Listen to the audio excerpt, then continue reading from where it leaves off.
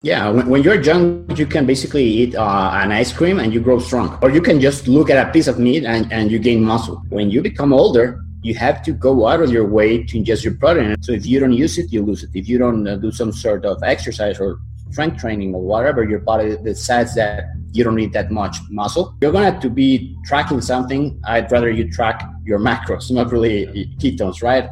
We call that false ketosis. I can put ketones in my body. It doesn't mean that I'm producing them. You are really in ketosis if you produce those ketones yourself, right? They go with a simple is better, and you're going to get like 90% of the results that you want by doing the fewest thing possible. You're on a diet, not on a culinary tour. So just stick to basics. Get like body, mind empowerment. Get stronger, faster, smarter, quicker, friendlier, more helpful, more driven. Everything the body needs. Control your mind. Welcome to the Body, Mind Empowerment Podcast. I'm your host, Siim Land, and our guest today is Luis Villaseñor. Luis is known as Darth Luigi online, and he's the founder of the Keto Gain subreddit and website. He's been doing the ketogenic diet for nearly 18 years, if I'm correct, and he's successfully built an amazing physique with it. So, Luis, I want to welcome you to the show, and I'm glad to have you here. Thank you, Sim, for having me.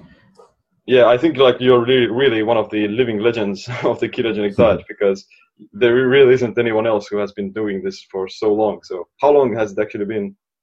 Yeah, you got it right. About 18 years now, consistently. Of course, people always ask me if I haven't eaten a carb in 18 years. Of course, I do have like some deviations. It's normal. It's very much like someone who is not doing keto will probably do keto 5-6 days in a year. I also go out of keto on average, I'd say 5-6 days in a year, and very much on purpose. Like I want to eat some chocolate cake or whatever. Yeah. Like if the occasion really is worth it, I may go out of keto for a meal. Basically, not really. It's not something that I go for a whole week, just for a single meal. Yeah. But you still kind of maintain, let's say, a state of nutritional ketosis almost all the time, basically. Exactly. Yeah, that's basically my way of life. That's cool. So what got you into ketosis? Very much I did it at first without knowing that it was actually ketosis. I was more so trying to follow a classic bodybuilding cutting diet, which as most people already know is just eating super low carb in the way that you don't eat starches. You eat lots of green vegetables. You eat protein, basically broccoli and chicken, rice, right?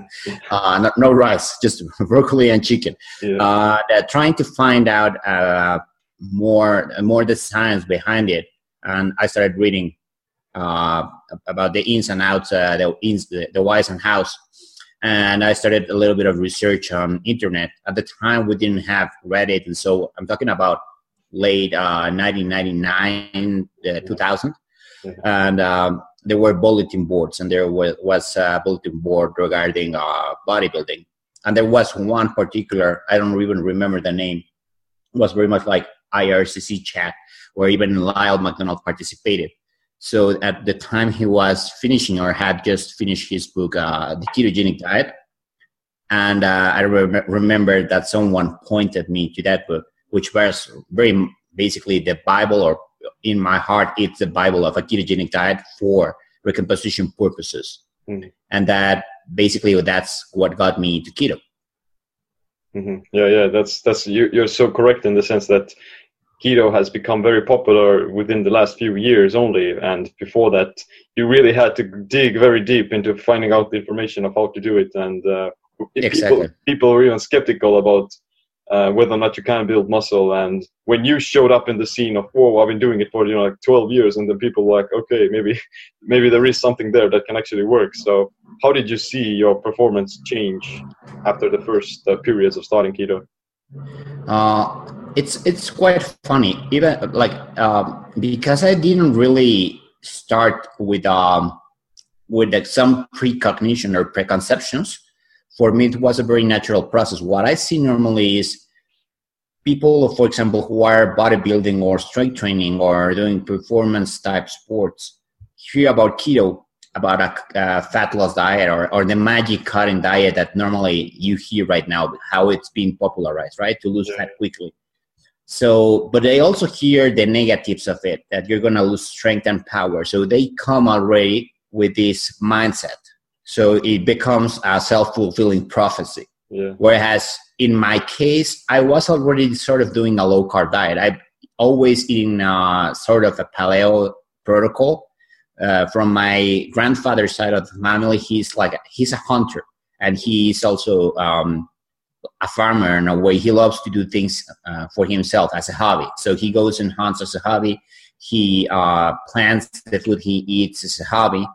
So every time I went and visited him, that also got into my mother's how she cooks and everything. So we always in my house ate it like sort of paleo style. So for me, that transition was not very hard in that sense.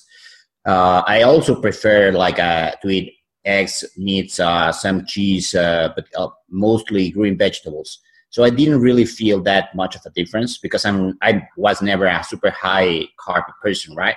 Mm-hmm. But again, it didn't really hit me that hard because I never carved up.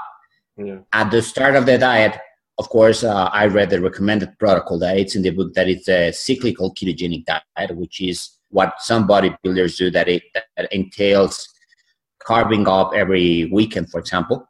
And I started following that protocol. I started doing a cyclical ketogenic diet. And actually what I found is that every time that I did the carb load, I felt lethargic, tired, bloated.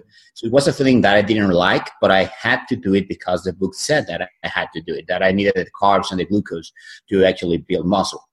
I never liked the feeling. When I transitioned to the carb load, of course, then I felt tired and sluggish, etc.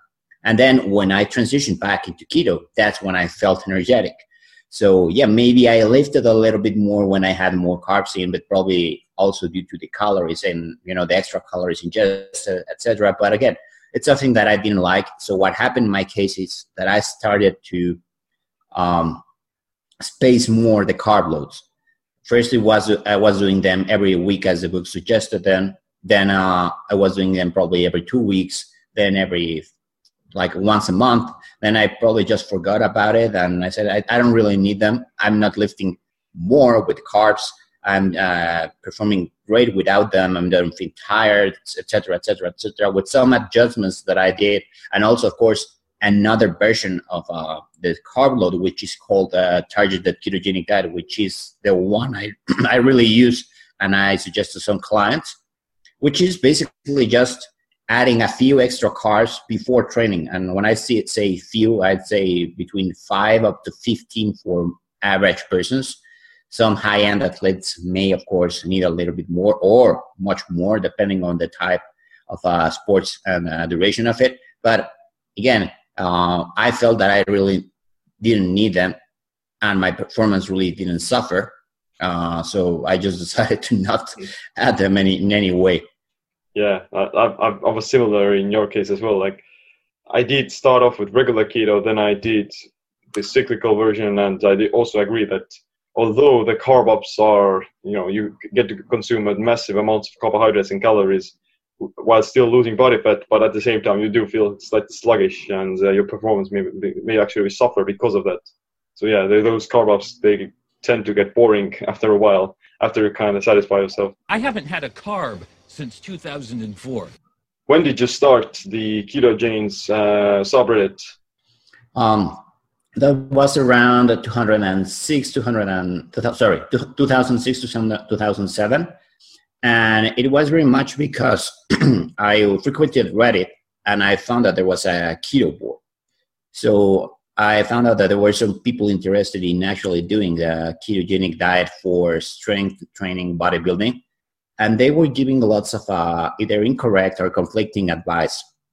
So I was very shy at first. I didn't like to post, I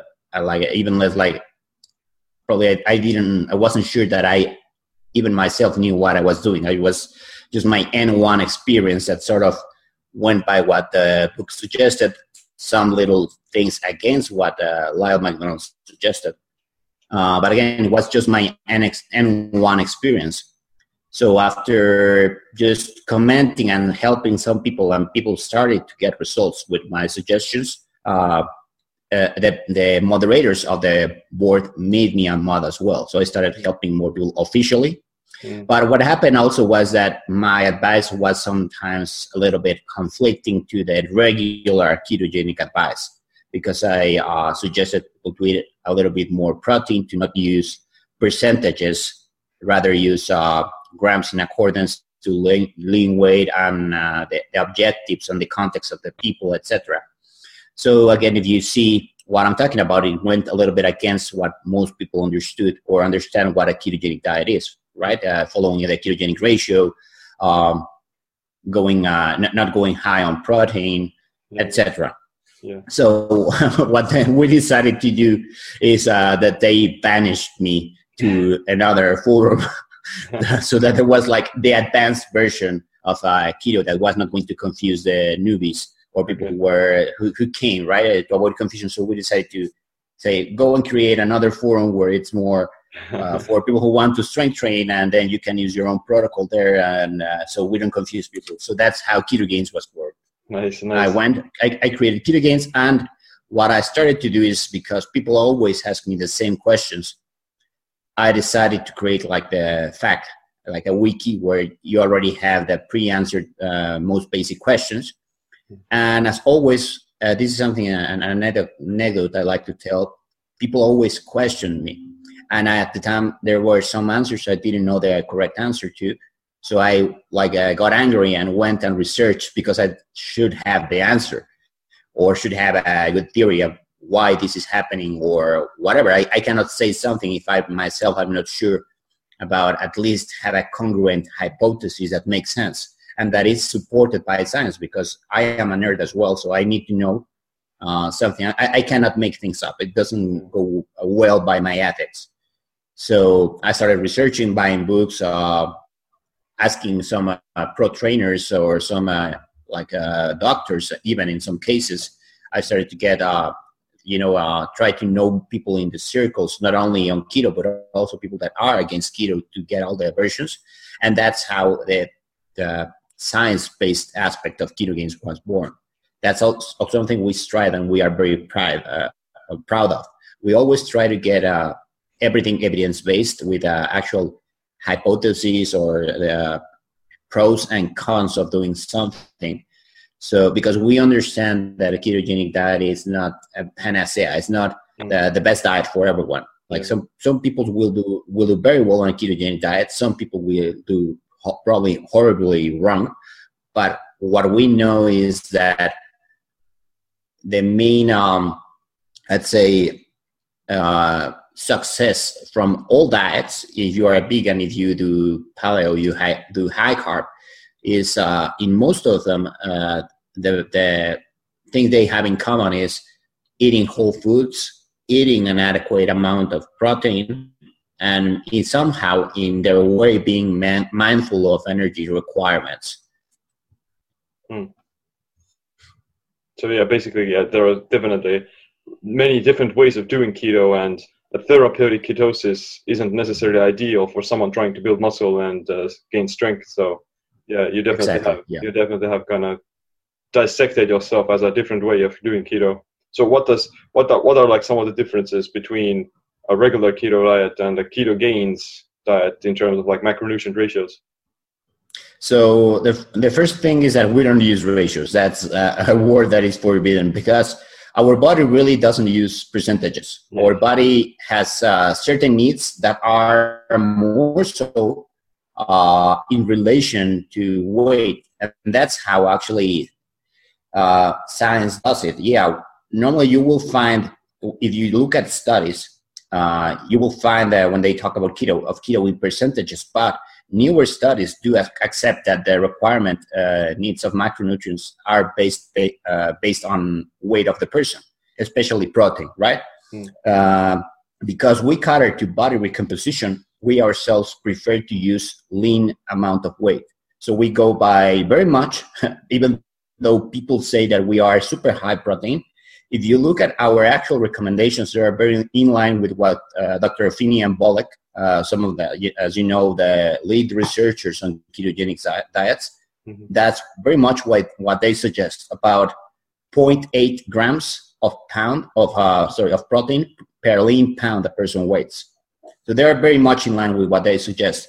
If you do a lot of strength training, we be on the safe side, and we recommend people to probably increase to 1 gram of protein per lean weight, per lean pound they weight. But that's about it. We don't really suggest people going higher. So I don't know why some people think that we are super high protein. That's actually quite less than the suggested recommendations in most strength training research, etc. Right?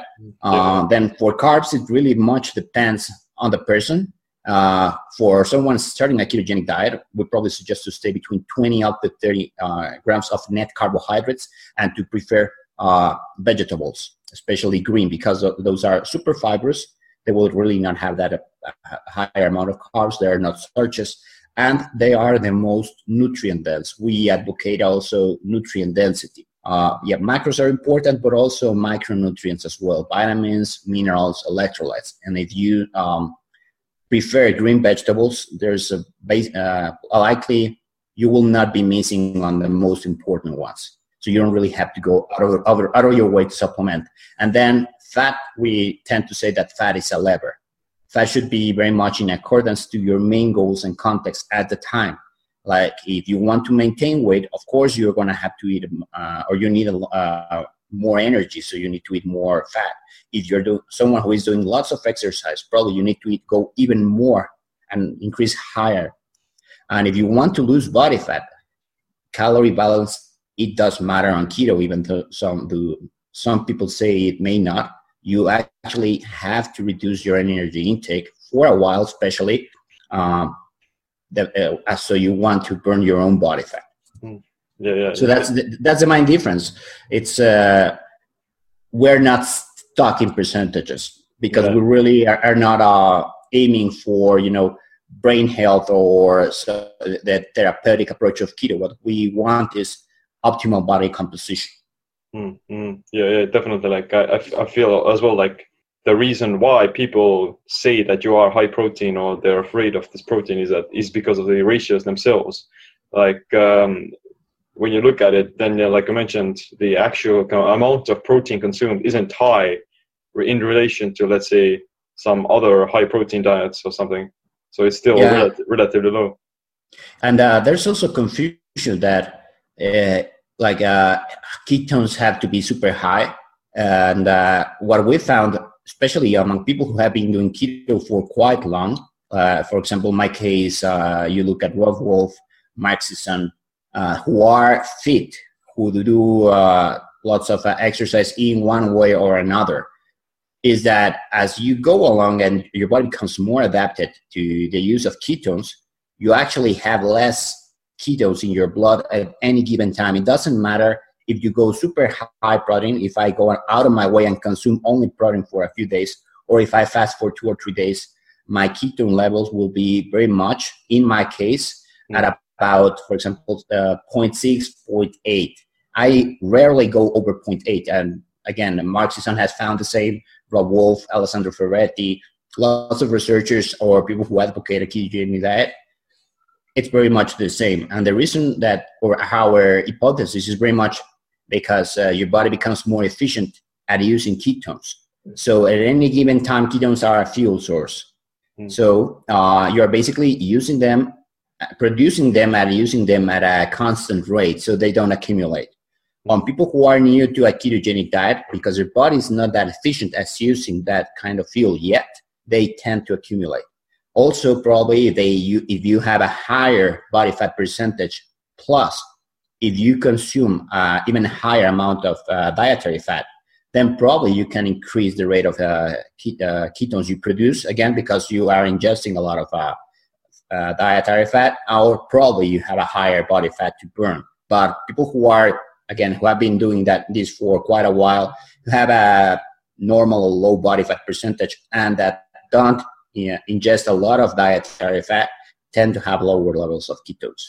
Yeah, totally. Like if you have low levels of body fat, then you're gonna have lower amounts of ketones in your blood because your liver isn't producing them that much, and you're more efficient. That's quite good. And also, like it goes against a lot of people on social media. They're posting of how high their ketones are, or they're so proud of it. But at the same time, like ketones themselves don't necessarily mean that you're keto adapted. They simply show that there are some ketones in your blood, but how well how well you're gonna use them. We call it that.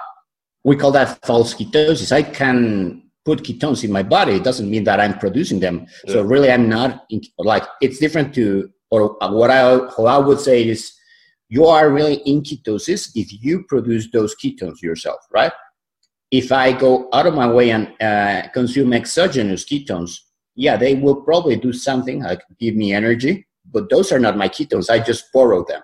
So I'm really not in ketosis. I'm I put ketones in my body, but those are not my ketones, right? Yeah. So in the case, for example, of losing body fat, it's not optimal because, the ketones probably will help you with hunger. They probably will help you with electrolytes because usually they come with an electrolyte formula. They will give me energy, of course. They are a source of energy, but they will not mean that I'm burning more body fat. In the other hand, if I produce those ketones from my own body fat, then of course I'm losing body fat. Mm-hmm. Yeah, that's true. That's definitely. And have you tried maybe using the breath meter? Have you seen any differences with that? Yeah, but again, it's something that doesn't work very well in my case.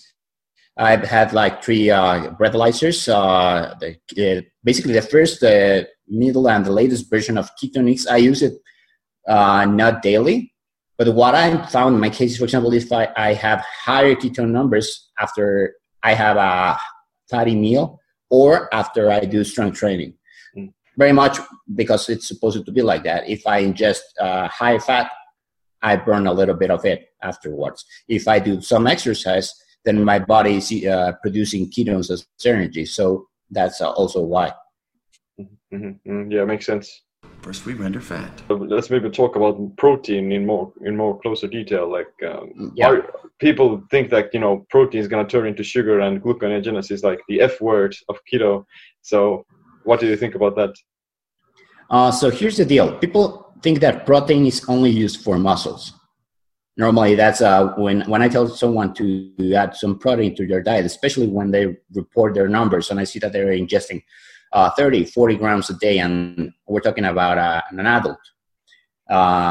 They are afraid of it because they think they're going to skew the ketogenic ratio, and then basically that means that all the extra protein they eat, about that certain percentage, is going to magically turn into glucose, and then they're going to get fat.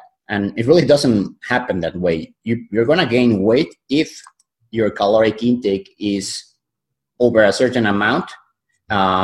It doesn't matter if you basically eat 30 or 50 grams of carbs. Yes, I know about the insulin hypothesis, but again, it's an hypothesis, and you can lose weight eating 100 grams of 100% of your intake for carbs if you're still on a caloric deficit. So some people, are insulin resistant, and for them, keto is going to be a better way to lose body fat. They're going to feel better with it, probably not hungry. And that, for myself, also one of the best advantages of doing keto, being not so hungry, because hungry will happen even if you're on ketosis. But again, most people will experience a reduction in hunger. So if you ingest, like I was saying, that protein is really not only used for muscles. Protein is also used for hormones, enzymes. A lot of bodily functions require protein, your bones, your skin. So people forget about that. We are basically, or human beings are a bag of proteins. So it's not just for muscle, it's for all your body. And you require a certain amount on a daily basis because your body can store glucose as glycogen in your muscles and your liver. And your body will always require glucose, and then that's why you have gluconeogenesis, right? Your body can't store fat. That's why you become overweight. and you require fat again also for some as for its energy stored, and also for some functions of your metabolism. But your body really cannot store protein or amino acids. The only way you store protein is in your muscles. And because your body does require glucose and does require cell turnover and repair, what your body does is it basically takes out amino acids from your muscles if you don't or feed a certain amount. And even though you may require a little bit less protein when you are on a ketogenic diet, because ketogenic diet tends to be muscle sparing, it can only be so much muscle sparing. You need a minimal amount. And that minimal amount, what we go for is very much what Dr. Finney and Bullock suggest, which is the point. They actually suggest like 0.75 or something, but we round up a little bit just for convenience. And that's why we suggest 0.8 grams per lean pound a person weight. Why lean pound? Because you don't want to feed your fat, right? Like, it's not the same if you say someone that weighs 300 pounds, you're not going to give that person probably 200 grams of protein. Probably that person only needs, let's say, 150 or 120, depending on the actual amount of body fat. It's not that much protein. And protein should be set, again, in grams, and then it's in stone. If you look at this in percentages, probably, then it can be higher than the 25 that most people strive for when they use ratios. It could be probably 30 or 45. But it doesn't mean that once it goes out of the ratio, it will magically turn into glucose. The body makes glucose as it needs. So again, probably, and this is something that even Menno Henselmans says, it's a suggestion from him, is basically, if as we know, there is a certain amount of protein that tends to become glucose. As we know, it's about 45% of protein can be transformed into glucose, right? It's 55, 60 gluconeogenic and about 40, 45 gluconeogenic. This is because some of the amino acids that compose protein can be transformed into glucose and some others cannot. Not all protein by itself will be transformed into glucose, only about 40%. But it doesn't happen that just because you eat 1 gram of protein, 40% of it will be transformed into glucose. It's not like that. It's, to put it in an easy way to understand, let's think that maybe only 40% of the protein you eat above your daily requirements can have a chance of being transformed into glucose.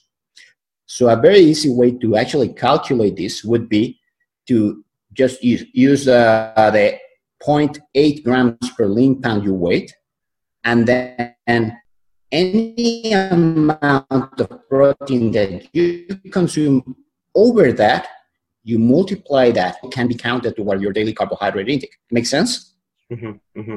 Right. So if you actually look at those numbers, most people could be consuming, let's say, 120 grams of protein a day, which would be very much the optimal for building lean mass. And even if they ingested a little bit more, they would still be accounting that protein towards carbs at around 40, 50 grams of net carbs a day, considering they were ingesting 20 to 25. And going over 30 grams of carbohydrates a day doesn't kick you out of ketosis. You require probably 20 to 30 to enter ketosis. Once you're adapted, and also depending if you do exercise, most people can stay in ketosis between 40 to 50 grams. Why? Because your body uses your brain at least 30 grams a day for brain function. You will burn a little bit of it when you exercise, walk, etc. And if the rest of all your carbohydrates come from green vegetables, all of it will be used like you're not going to be consuming it just in one bowl. It will be throughout the day. So you have lots of time to burn it. It really won't affect negatively either ketosis nor body composition.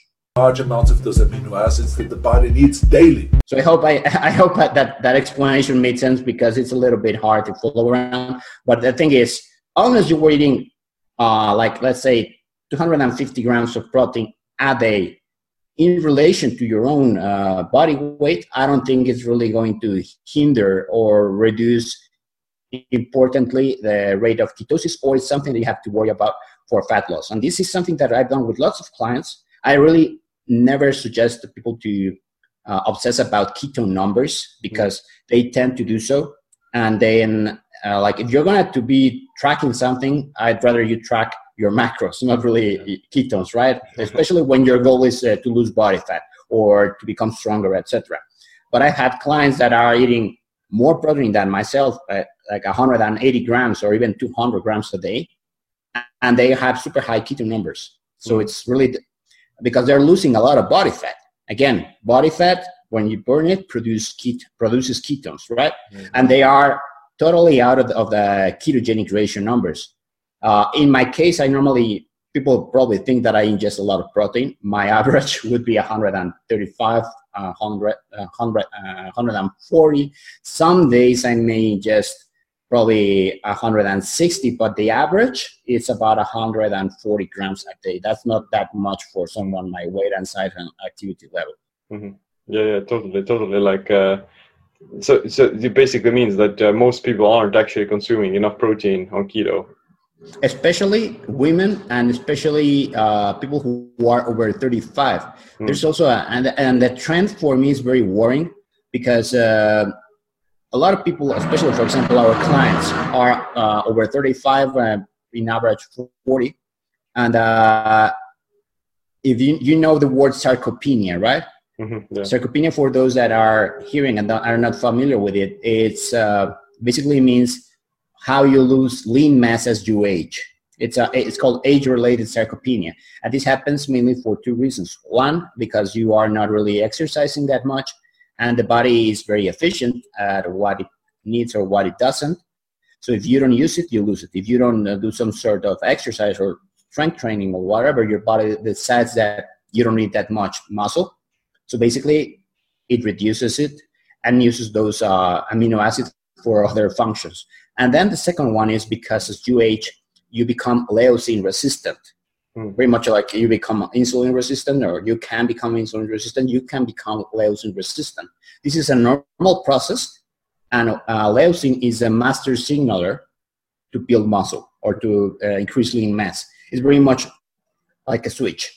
So by ingesting the protein, you turn on the leucine signal, or the master switch to give your body the signal to start building lean mass. As we age, we become leucine resistant, and we need more leucine to build muscle.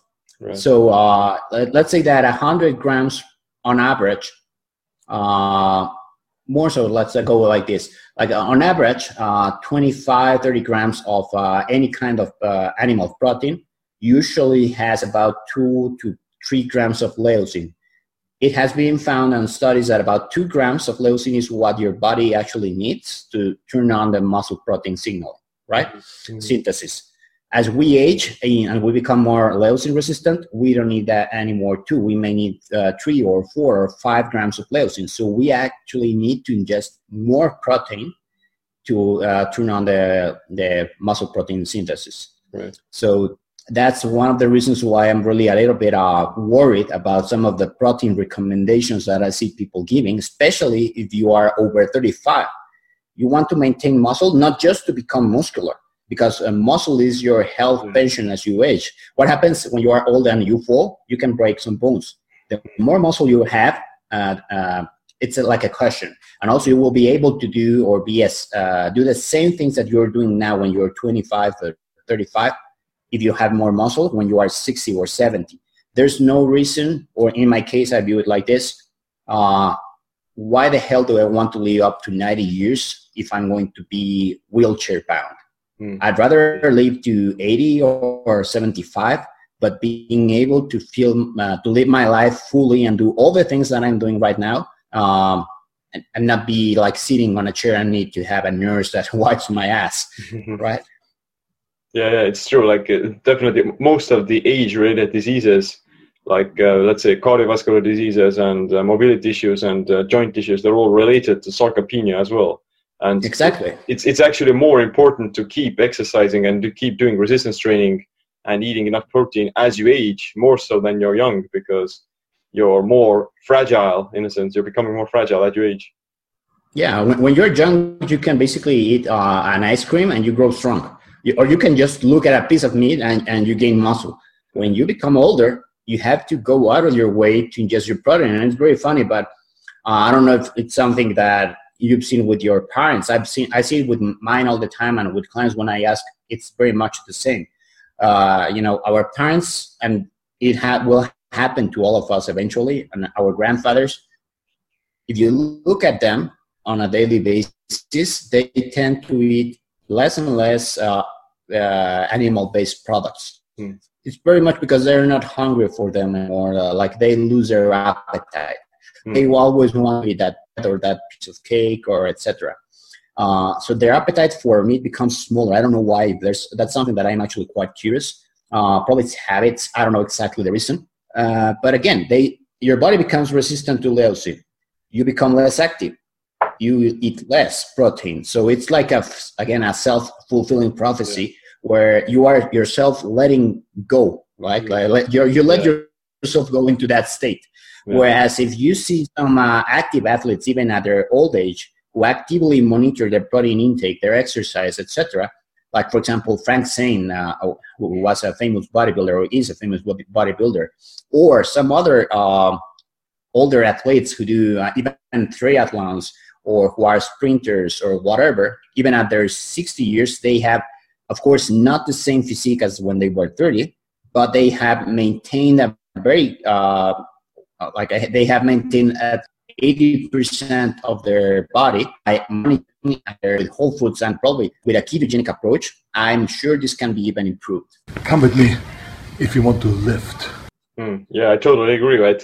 Like, thinking that aging is an excuse, or thinking that aging is inevitable, is also like a very self-fulfilling prophecy as well. Like, is it because people have lower growth hormone as they age because of the age, or is it because they're not exercising enough? Like there's this difference between having lower growth hormone and lower muscle protein synthesis because of being older, or because of not exercising or not stimulating those hormones. So exactly, like potentially, and it makes sense. Like from an evolutionary perspective, those people have probably already done their work. They've already procreated. They already make sense because they have already procreated. They already done their job. So it's time for them to go to their second function, would be taking care of the grandchildren, or doing other things. Right. But again, if you actually eat adequately, keep doing some kind of strength training, keep active, again, use it or lose it. You keep using it, then you're telling your body you still want it. So the body will respect that. And the body is very wise in this aspect. If you sit all day long and you just watch TV, eventually you will start to lose lean mass. It's more so, again, if you don't eat properly. But even if you are 70 years old, just look at some people or some cultures where the elderly are participating and are active in the community, where they still go to work and they still probably work in the harvest, or they also hunt, etc. Like probably look at the Maasai or look at the Aborigines in Australia, where the elderly are actually teaching how to hunt, and they participate in the hunt. And you look at their bodies, they are still very much in, I would not say in their prime, but they look very much like their young peers. Yeah, that's true, definitely. So, like we've been talking about protein and such, but have you paid attention to this recent experiment Jimmy Moore did with John Levansky, of where they consumed like 3-to-1 ratios of protein to fat? Well, the thing I'm just going to say that I respect Jimmy, but that was not really an experiment. He didn't really follow Dr. Ted Naiman's protocol. That he should have eaten first much less protein, not that much. Second, he should not have eaten that much body fat, dietary fat. Again, I don't think that was a very well done experiment.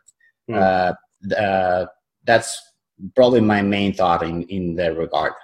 Yeah, like probably. if we actually, yeah, like, and again, depending on what the or what's the purpose of you doing that. If you do it if there is a crash diet that actually works for, I'd say 95% of the population, and the other 5% it doesn't work to do adherence issues, is what it's called a PSMF protocol, which is a protein sparing modified fast, where you basically just eat protein and some vegetables. And this is both a bodybuilding approach and therapeutic approach. It is used widely on gastric bypass doctors, where they are going to do an operation, or any other fat loss operation where they reduce either the size of your stomach or the size of your bowels, etc., where they put very overweight patients in this protocol for a few weeks prior to the operation to make them lose as much body fat as possible before the operation. And again, it's a very well proven and tried protocol where you increase protein to a certain amount and you have the client eat just protein either in liquid or solid form with minimal amount of fat, but do add nutrients. And this is also protein used pre-contest by bodybuilders to get to their leanest. And it works for everybody. Right. So again, this is a protocol for rapid fat loss. It's not sustainable. It shouldn't be used for more than 1-2 weeks without a feed or without medical supervision. This is something that I even myself don't put my clients on. Only those who actually know what they're doing, for example, the ones that are going to be doing a bodybuilding contest, that's something that we do with constant checkups, but that's something that we don't recommend for people to do just because. But in the case of Jimmy, he reported some other issues regarding blood glucose, etc. Again, I don't think that the experiment was something done very well. But again. So the protein sparing modified fast is basically like the chicken breast and broccoli diet? In a way, or you could also do it with beef or etc. But yeah, that's a chicken breast and broccoli diet. You have to take some precautions because it's very nutrient depleting in a way. And also the adherence factor is horrible. It looks on paper very easy, but once you get to the third or fourth day, it becomes like a core. And then what happens with a lot of people is losing fat is super slow for most people. As you know, 1 pound of body fat is 3,500 calories. So you don't really burn, even though if you are losing 1 pound a day, that pound is not just body fat. It's water, it's the weight of the food. There are a lot of factors. So it takes more than 1 week to actually lose 1 pound of body fat for most people. So what happens is very much, again, even with keto, you do the diet perfectly for 2 or 3 days. By the 4th, you are tired and you go and you have a cheat meal or whatever. And so you lose all the process that you actually had done in 1 week of hard work. So for example, with my clients, what we do is it's better slow and steady and constant fat loss rather than just go out of your way to put them in a very hard diet that will really only tire them both physically and mentally and will cause some binges or other issues that then they will backtrack and lose all the progress. Right. So what would be the macro, let's say, what would be the grams of protein you would consume on this diet? On PSMF? Yeah. Well, it really depends, but for most people, you start at about 1.2 grams of protein per lean pound, and you increase depending on your level of leanness and the deficit you're planning to do, and even activity. I've seen some people even go as high as even 2.5 grams of protein per lean pound. So in my case, if I remember correctly, because there's even a calculator where you can sort of get your numbers, I would be consuming at about 250 grams at my highest. My recommended amount would be about 200 grams of protein per day. And again, to actually eat that much, you have to use lots of whey shakes and so, because most people will not be able to actually eat that much protein. Yeah. And this is also something, now that we're talking about this, when people think that they have to eat lots of protein and that protein kick them out of ketosis, etc.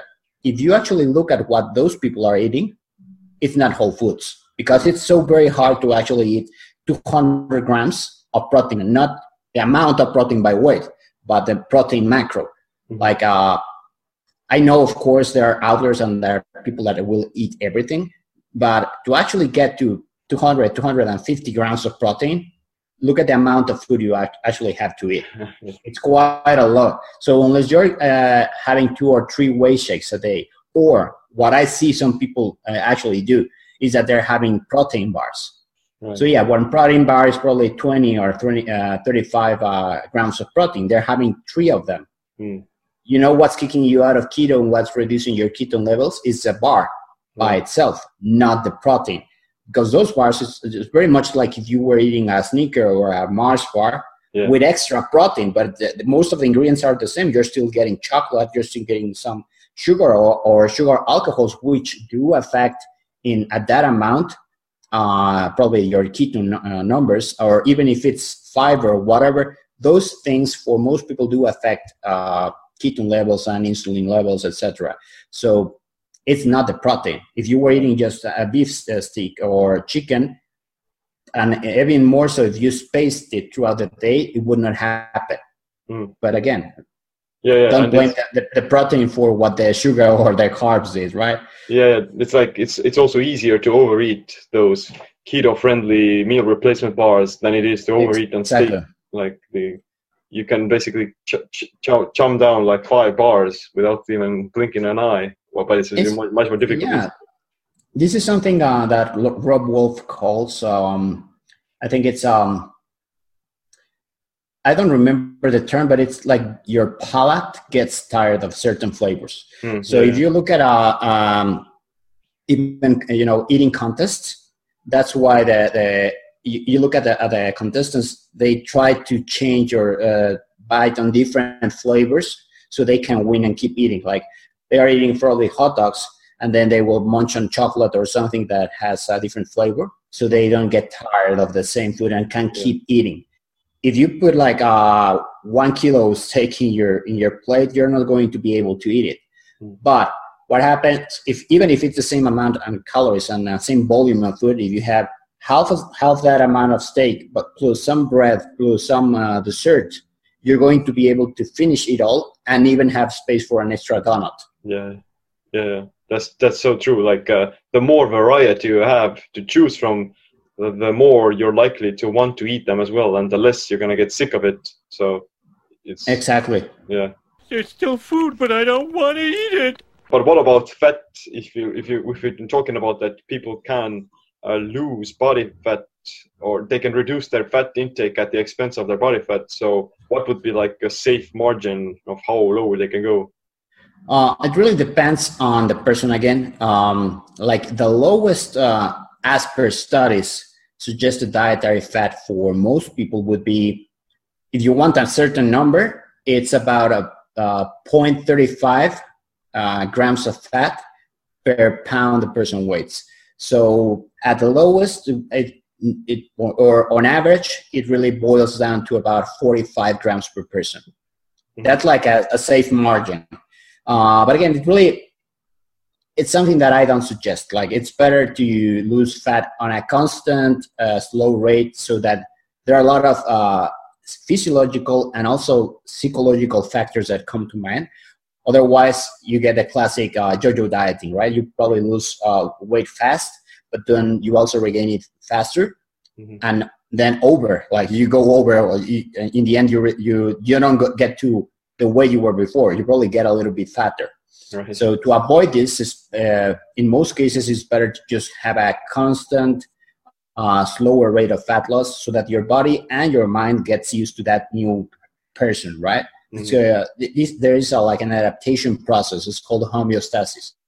For example, in my case, I was never lean all my life. I was fat as a kid, Then I was very thin as a teen. Like I went through a period of anorexia for doing things completely wrong. But then when I, let's say that I sort of maintained, and when I started doing keto, and so I maintained about 15% body fat for quite a few years. Then I started doing things way better. And then I maintained 13%, sorry.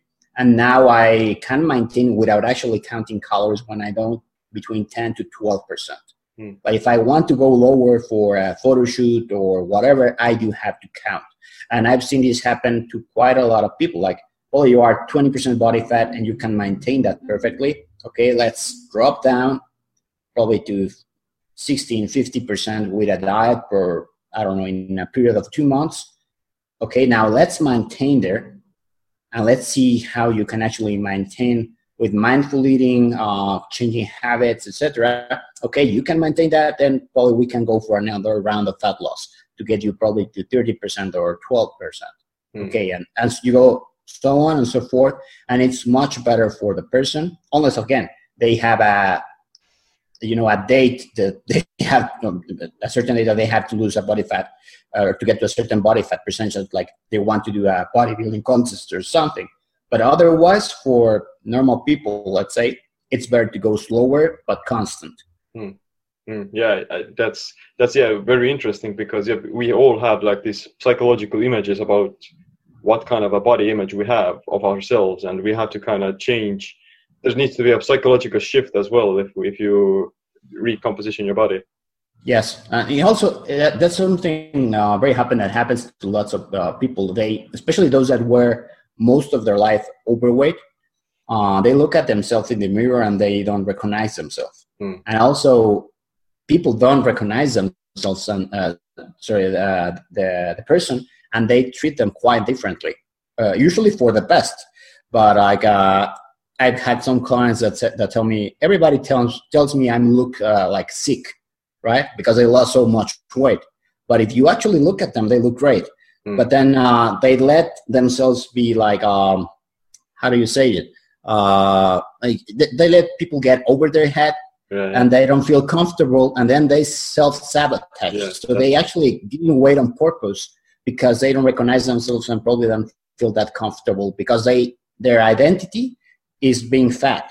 And now that they lost a lot of weight, like they don't recognize themselves in the mirror and they don't receive the same attention. Or in some cases, some people got fat because it was like a protective measure. Like probably, it's sad to say, but some people were abused or treated very bad. So by becoming fat, they were like, people ignore them. And now they're receiving lots of attention and they're not used to that.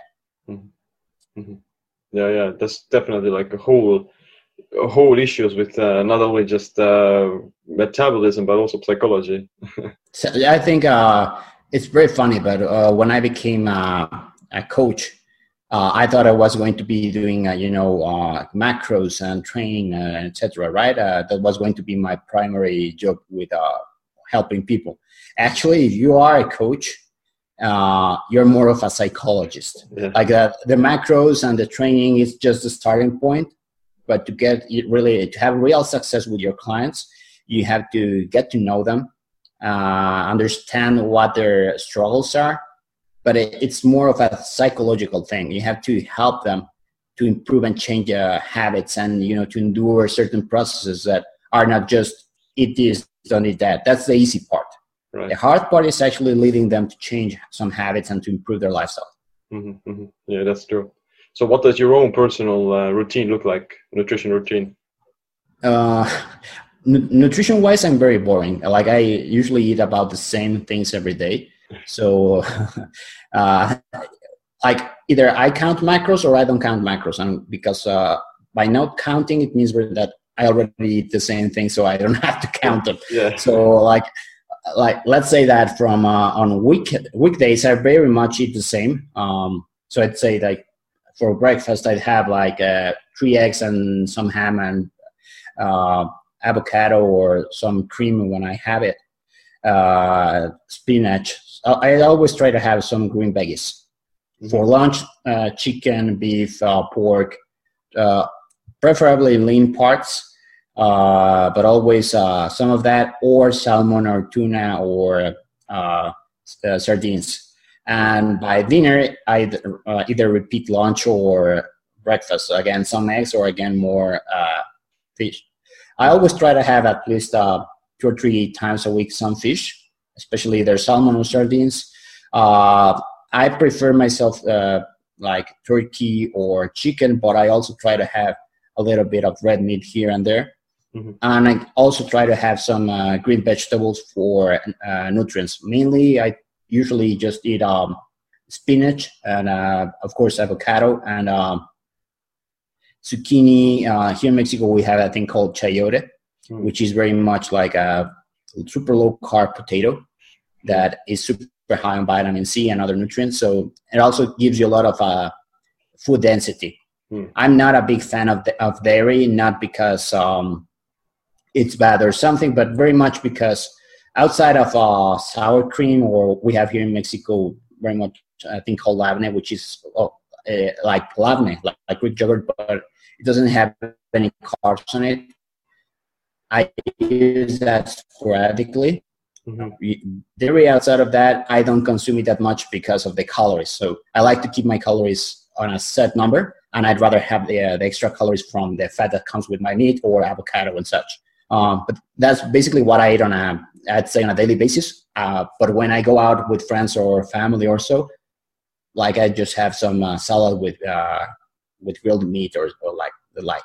And for training, I follow a full body workout. I do powerlifting and bodybuilding. So it's called power building, but I do focus more on the Olympic lifts. So I try to, right now I'm not doing a classic bodybuilding split where I only train one body part a day. I sort of a mix. I have 3 routines, so I try to mix them, and I try to hit all major muscle parts at least 3 times a week. Mm-hmm. Well, yeah, sounds really solid and so simple. Like keto is so simple and minimalistic. You're gonna get most of the results from just a few things. Yeah, very much I'm sure you know Martin Bergham of Lean Gains, right? Or Andy Morgan from Rip Body. So I tend to talk lately with Andy Morgan, and he's very much like Marty. They go with simple is better, and you're gonna get like 90% of the results that you want by doing the fewest thing possible. Like everything else is details and minutiae, and I always see people that they obsess about the last 10%, and the biggest changes come from doing the basics. Like if you do just squats, deadlifts, bench press, you do pull-ups, you're probably gonna get a full body workout, especially for those that don't have that like a lot of time, and you're gonna get a great physique. Okay, you want to go to bodybuild and probably get a pro card or whatever, then probably you need to do a little bit more aesthetic work. But for 90% of the people that just want to look good naked, you only need like 4 or 5 exercises. All the other are probably the top of the cherry of the cake. You don't need to spend that much time in the gym. You don't need that much variety, especially if you're doing things on your own. And for that, it also comes into the same. Like I have a saying that I tell my clients when I see that they're overcomplicating things. It's you're on a diet, not on a culinary tour. So just stick to basics. Get like how complicated can it be to get some beef, get some eggs, get some green vegetables, put them on a pan, salt them, and eat them. You don't need fancy recipes. You need high quality food. And if you eat that high quality food, you will not have any problem. You don't have to go out of your way to supplement and buy supplements or expensive supplements. You don't need BCAAs. You don't need, vitamins. All of that is going to be covered with high quality food. Yeah, that's so true. Like people get caught up with, I'll have to, meet certain expectations and get caught up in the details. So yeah, I don't know what to do. So like maybe can you talk more about the Keto Gains Bootcamp as well, where people can actually learn from you and learn tricks of the trade in a sense? Sure. So normally we started with one-on-one coaching, but we found out that that this is an experiment I did like 2 years ago.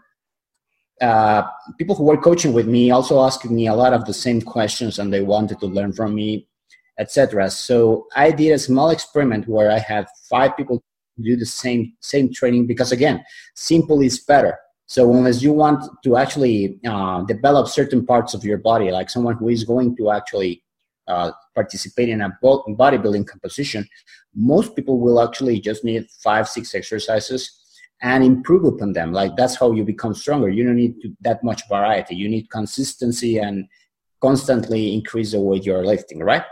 So I did a basic program, and I had these persons, each one with different macros, of course, but we did sort of an online bootcamp, like in a secret group on Facebook, where I answered all the questions they had about training, nutrition, etc. So that evolved to what the bootcamps are right now, which is very much, imagine like a CrossFit community in a way, where it's a mini course in strength training, nutrition, with an emphasis on low carb and keto and whole foods, where we evaluate each person as an individual, and we prepare and give them each one their macros for their particular goal, either it be fat loss or recomposition or gain muscle. So that is personalized, but we all follow the same training routine. So we have 3 levels: novice for people who have never done any sort of strength training in their life, then beginner for people who want to have a quick workout, but they don't want to spend that much time in the gym or have limited equipment. And then we have the intermediate advanced, which is for people who have been training for quite a while, who have access to a full gym, who want to go, to the next level of fitness. So what we do with in the bootcamp is, again, we evaluate the person as an individual. We give them their nutrition and their macros. We all do the same strength training program, which is periodized, like it's not the same. We change it week after week in one way or another. And all the while, we teach them about the basics of nutrition, the importance of whole foods, how to create and maintain healthy dietary habits, and also how to live on, in real life. It's very much different to actually tell them, eat these amounts of protein, or when you go out to a dinner or to a business meeting or whatever, how do you actually live the fitness lifestyle in real life?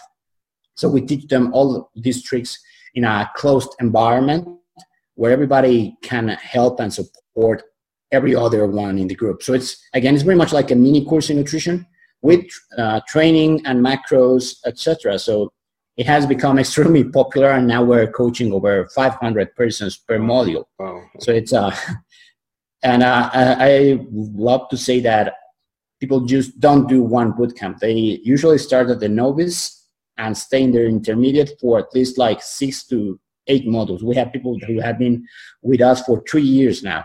So they do one bootcamp after another, because that's also another strength. We don't repeat a bootcamp. Like, even if you do one after another, the training is totally different because it's progressive. We do change the routine in one way or another, and we also experiment ourselves. Like, for example, we may do one that is just full body. Then another one, we ask the clients if they want to try bodybuilding-like routine. So the next phase could be a bodybuilding-like routine where we just train one muscle group or specialize in one thing or another.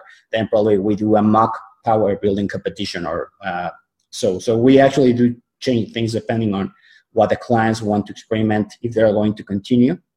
So it's a great thing, and also a great way to learn the basics of nutrition in a health environment that supports people.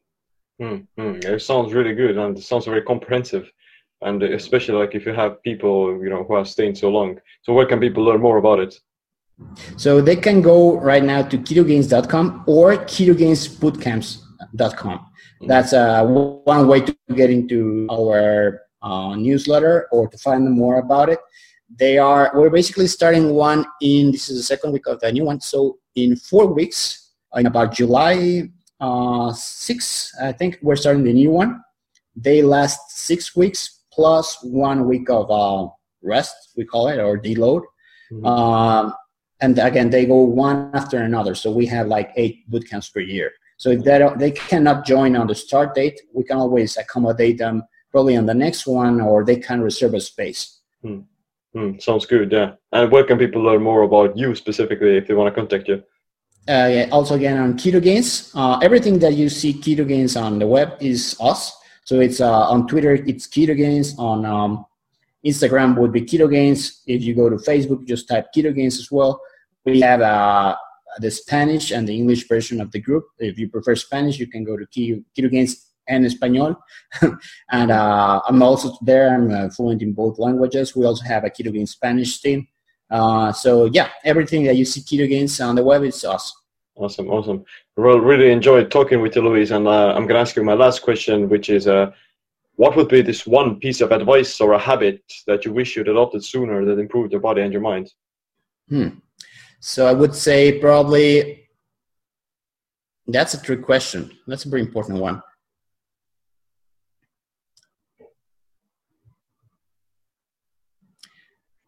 I'd say always stay hungry. And not hungry for food, but very much for information. Like not be content with what you have today, but try to improve every day on something. Probably like it can be applied to everything, like to strength training, to how you did in your diet. Like if one day you failed, doesn't matter. You can always improve the next day. If you fail in strength training, you can always improve the next day. If you fail with someone, you can always make up and be a better person.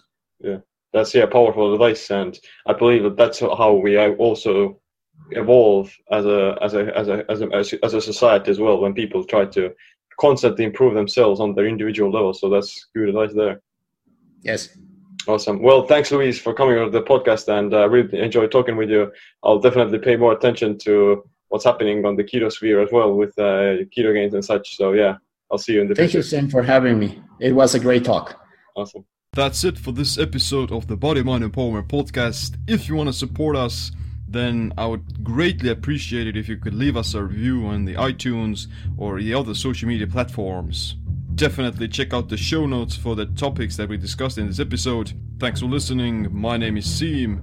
Stay tuned for the next episode. Stay empowered. Come with me if you want to lift.